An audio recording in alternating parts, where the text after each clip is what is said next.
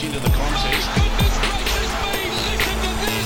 It's Monday the 5th of July. Welcome to our afternoon sport deep dive. Tim Gilbert here. I'm joined by Shane Lee. Shane, I got the jab yesterday. All jabbed up, but... No clots, mate. All good?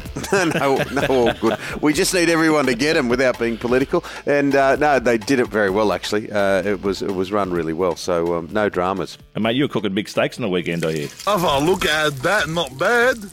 Not bad. Good size.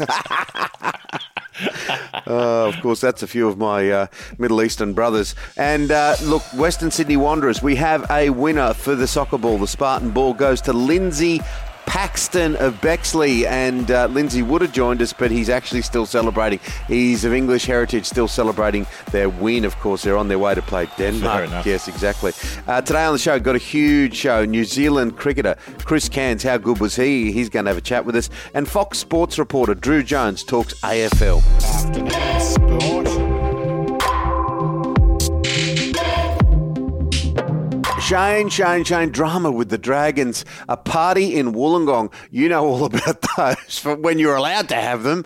But, boy, they've broken some rules and got into trouble. Yeah, not good from the Dragons, mate, down at Shell Harbour there. Well, Shell Harbour Workers is closed, so they've had a party at Paul Vaughan's house. And he was the St George front rower last year that was fined, I think, about $10,000 for breaching COVID, going to a cafe in Wollongong. So he should know better. But, yeah, 13 Dragons players around there. They've all been fined $1,000 each by the police and I think $10,000 each by the NRL. So that's one expensive party. But, yep, big slap on the wrist for the Dragons. Not good in this current environment. Oh, yeah, they've got to take a deep breath. Yep. They put everything in jeopardy, don't they? They put all the sacrifices made. And, look, they had a nail-biting win against the Warriors, but it's, hold off a week or hold off until you can. They get paid extraordinary amounts of money. It was the wrong thing to do. Now, what about Isla Tomljanovic through to the round of 16? Like Ash Barty, I can't wait for that tonight at Wimbledon, but that blow-up with Ostapenko. Let's have a little bit of a listen to it. Your behaviour is terrible. You're the one to You have zero respect, yes? Honestly, you're the one to talk. What? You don't have an injury. What'd you make of that? Well, forget about this Paul Gallen fight. That was a cracker, wasn't it? But I know. no, look, she was on the front foot there, no doubt about it. Ostapenko, she's claiming that she's faking injuries, and it's a big call to make, isn't it? But but she's straight in her face, and she ended up winning the match. So but Ostapenko was clearly trying to slow the match down and use all little tricks and tools of the trade there, but it didn't work for her in the end. Nah, she's got some form too, and Ostapenko, when she went down injured and 5 down, I'm glad we won, obviously because she's an Australian, but nothing like a little bit of drama on courtside at Wimbledon. All right, coming up on Afternoon Sport, a huge round of AFL. Drew Jones from Fox Sports News.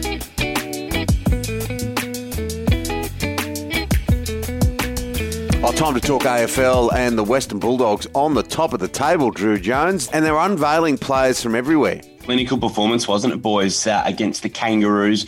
Not sure they were going absolutely at their very best, but they did what they needed to do against a North Melbourne team that's actually been playing some pretty decent footy over the last month. They've got their ducks in a row after a slow start to the season under David Noble. So the Dogs still had to get their hands dirty at Marvel Stadium to ensure they keep that spot at the top of the table.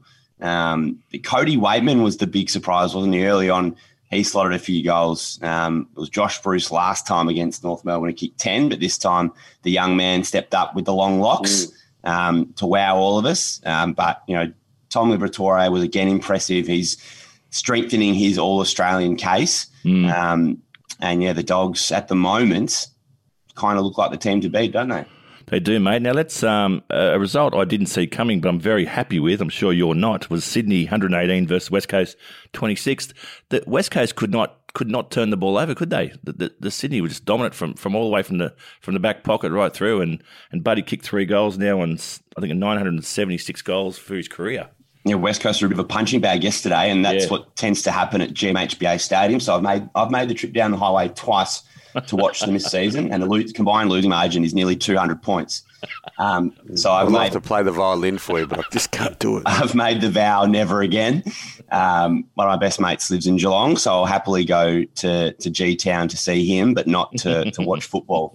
But this is interesting because the Swans of late probably didn't look like they had this sort of performance in them. I agree. So they've bounced back not only to form, but I think they've just shown us again that their very best is capable of beating the best. And West Coast aren't in that top echelon of sides, but they would have beaten just about anyone yesterday, the Swans. So they'll take a lot of heart from that performance. And we get that, the cherry on top is, the Buddy goal. And that was amazing. But the hard work done around the contest and the excellent defensive structure, that's what stands him in good stead to be competitive down the road. Yeah, and it was a pivotal win because they were going neck and neck, and to get that win, GWS's win over Melbourne was also a very good win for them. But the game that stands out to me, of course, is the Gold Coast win over Richmond. I mentioned it the other day that I think that the hijinks and dramas of the off-season with Damien Hardwick, it's starting to take its toll. It obviously isn't obvious, but you could just see the fractures in that organisation that weren't there. Yeah, well, they're not going along quite as well as they were off the field this year than in previous years. And they've had little hiccups here and there. If you think about the Sydney Stack and Callum Coleman-Jones at the kebab shop in the hub last year, they haven't been perfect, but they've been able to maintain almost perfection on the field. But eventually it will take its toll, and it has this season. So they've lost now 3 in a row, which we don't see too often from the Tigers, but it's more been the manner of the defeats, particularly against St Kilda, where they only kicked a couple of goals. And then Gold Coast probably should have won by a lot more, but for inaccurate kicking. But the Suns get the job done, and they don't win too many games in Melbourne, so it is a bit of a shock to see them to come in and get the job done at Marvel against the Tigers. So they're out of the 8, and this time of the season, the Tigers are never outside the finals calculation. So it's going to be a battle for them to even make the 8, and it doesn't look like they're going to be challenging for silverware, does it? No, it doesn't. And just finally, Drew, Port Adelaide 87 beat the Hawks 53, but the game I quickly want to talk about was the Cats. They sort of controlled the game most of the match versus Essendon 57. Yeah, again, flexing their muscles. The Cats they're the chameleons of the competition. No matter who they play against, they can mould their game to get the job done. Essendon have been really exciting in the way they've played. The Cats blunted all of that excitement, made the game on their terms, and Patrick Dangerfield had a massive game, as I'm sure you would have seen. He's back to his absolute best after that ankle injury earlier in the season. Yeah, and look, it came at a cost with the injury to Cameron, but I do like Geelong. They are my flag favourites personally. Drew, good to talk. We'll catch you soon. Take care in lockdown, boys. Coming up on the show, Chris Cairns. He was one of the best cricketers I've ever seen play the game. He's with us next on Afternoon Sport. Rugby, it's a game they play in heaven. Look out for our podcast, The Running Game, where Matt Dunning joins me, Tim Gilbert. Each week we speak to players, coaches and legends of the game. We look at the game from every angle at all levels, from Test rugby, the club game, city to country, and the way it's played at school. The Running Game. Come find us on your podcast app. All right, it's time to talk cricket, and New Zealand is on top of the world. One of the best of all time when it comes to New Zealand cricket is Chris Cairns, and he joins us. How are you, Chris? Very well, thank you. Chris, thanks for coming on the show, mate. Look, I think I've still got a bruise on the inside of my thigh from a county game playing against you in 1996, mate, Notts versus Somerset, and I can still feel it today, mate. How are you? Well, I'm surprised. Did that sort of ball off your thigh go for 6 at Somerset? Or? Probably did, mate. But I tell you what, my brother Brett said, both personally and publicly, that you were the toughest batter he ever bowled to. And look, he dismissed Tendulkar more than anyone. That's a huge rap from Brett. Yeah, I saw that sort of floating around, and I was like, well, it sort of belies the fact that I was shitting my pants the entire time I faced him. Look, he's a real competitor and scary fast, like on his day, mate, especially like in Wellington with a the wind up his ass and then coming sort of down into that. But he was always a fierce competitor, and that bowling lineup in conjunction with McGrath and Gillespie and Morney, that quartet, arguably the greatest two that played the game. Yeah, they certainly dominated that era, didn't they? That's for sure. What about this current New Zealand team, Chris, to get to the top of the rankings in Test cricket with the new championship? That was just superb and a bit of a sign of the modern times. We've got some really good players. Yeah, and is that to say we were crap before, Timmy? Well, I reckon that when you were crap was around when Ken Rutherford, Murphy Sewer and Richard de Groot, but that predates your time. So you got nothing to worry about. But mate, that team, we always had a good time though.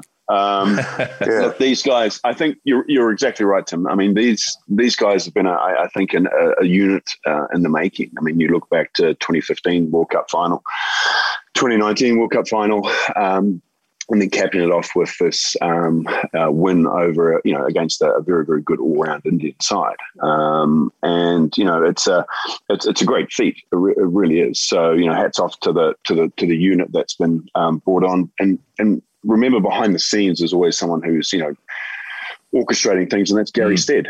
He doesn't get talked about very much at all. I played with Steady at Canterbury in New Zealand, sort of for a lot of my career. He's very astute.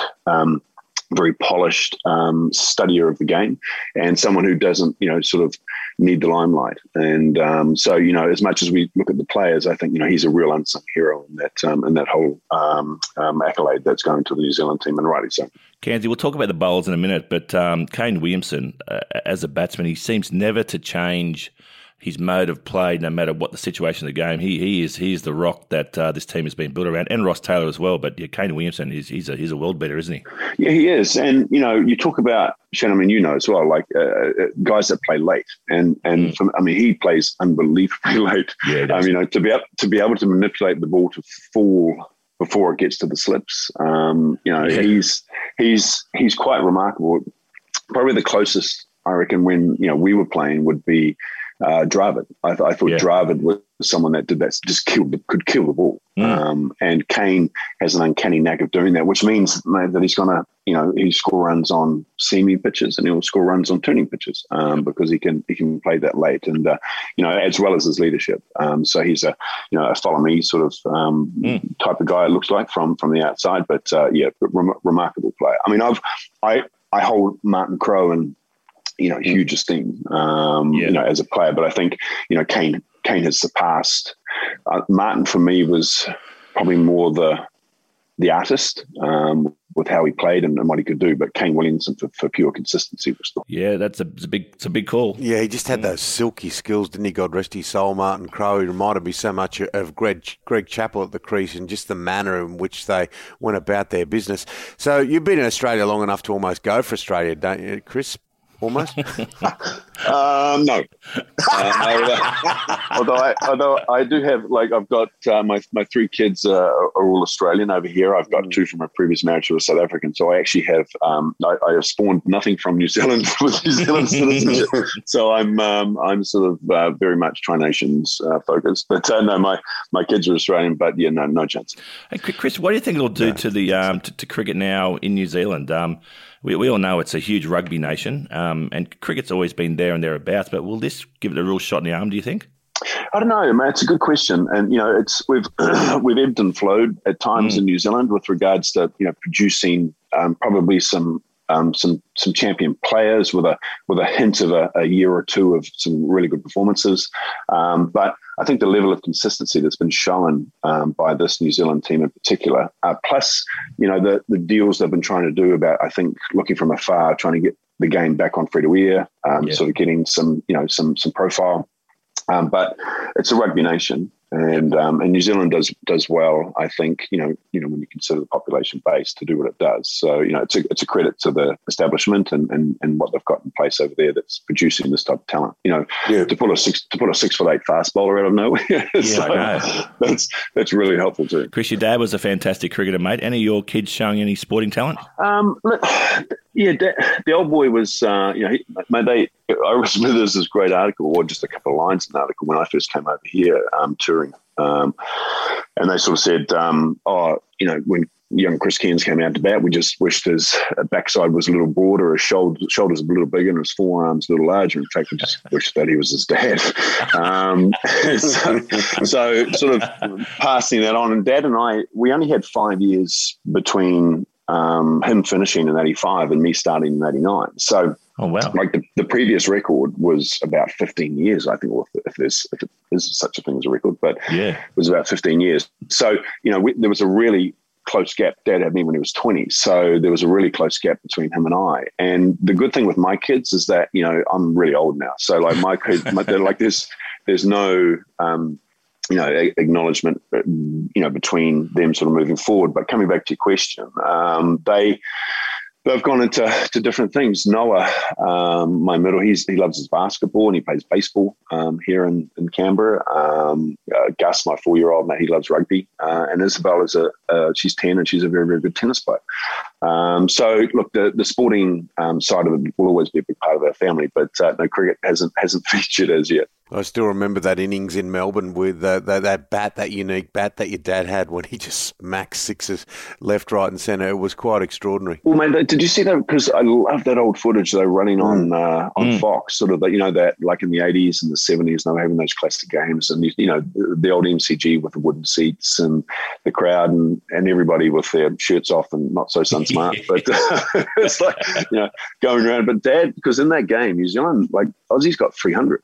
Which was like going to the moon back then. Yeah. And New Zealand, when he went into bat, I think they were like 7 for 120 or something. So they were gone. And then he just and DK hit him first ball in the head. So Dennis has come in and bounced the first up, pinged him. It's gone down to third man. And so then Dad's gone, stuff this. So he just teed off. Wow. And, it was extraordinary. And they were full noise, right? So there was no boundary in, or like everything was over the fence. And also the bats back then. I mean, his bat back then would just be made, that would be a toothpick these days.